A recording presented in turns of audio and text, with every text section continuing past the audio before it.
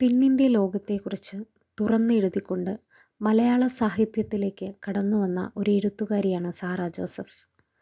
അവരുടെ പാപത്തറ എന്ന കഥയുടെ വരവോടുകൂടിയാണ് പെണ്ണെഴുത്ത് എന്ന പദം ഇത്രയേറെ സുപരിചിതമായത്.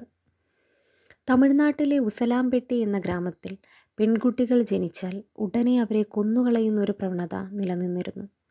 മാത്രമല്ല, ഇന്ത്യയിലാകമാനം സ്ത്രീധനത്തിൻ്റെ പേരിൽ ധാരാളം സ്ത്രീകൾ പീഡിപ്പിക്കപ്പെടുന്നു. ഈ സാഹചര്യത്തിൽ ജന്മമെടുത്തൊരു കഥയാണ് പാപത്തറ.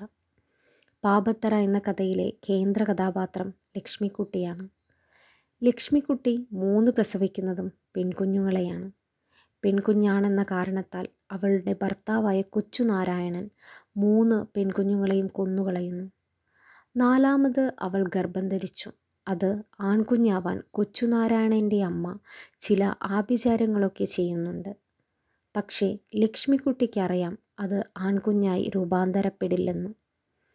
പെൺകുട്ടിയെ പ്രസവിച്ചാൽ അവൾക്ക് സ്ത്രീധനം നൽകണമെന്ന കാരണത്താൽ കൊന്നു കളയുമെന്നതിനാൽ അവൾ പെണ്ണു പോക്കുന്നൊരു നാടിനെ സ്വപ്നം കാണുന്നു. അങ്ങനെയൊരു നാടുണ്ടായിരുന്നുവെങ്കിൽ അവളുടെ കുഞ്ഞിനെ അവിടെ എത്തിക്കാമായിരുന്നുവെന്നും അവൾ ആഗ്രഹിക്കുന്നു.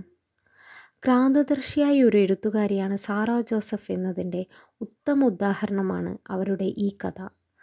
ഇന്ന് സ്ത്രീധനത്തിൻ്റെ പേരിൽ പെൺകുട്ടികൾ അനുഭവിക്കുന്ന പീഡനങ്ങൾക്കും അവരുടെ ജീവിതത്തെയും കുറിച്ചുള്ള നേർക്കാഴ്ച കൂടിയാണ് ഈ കഥ.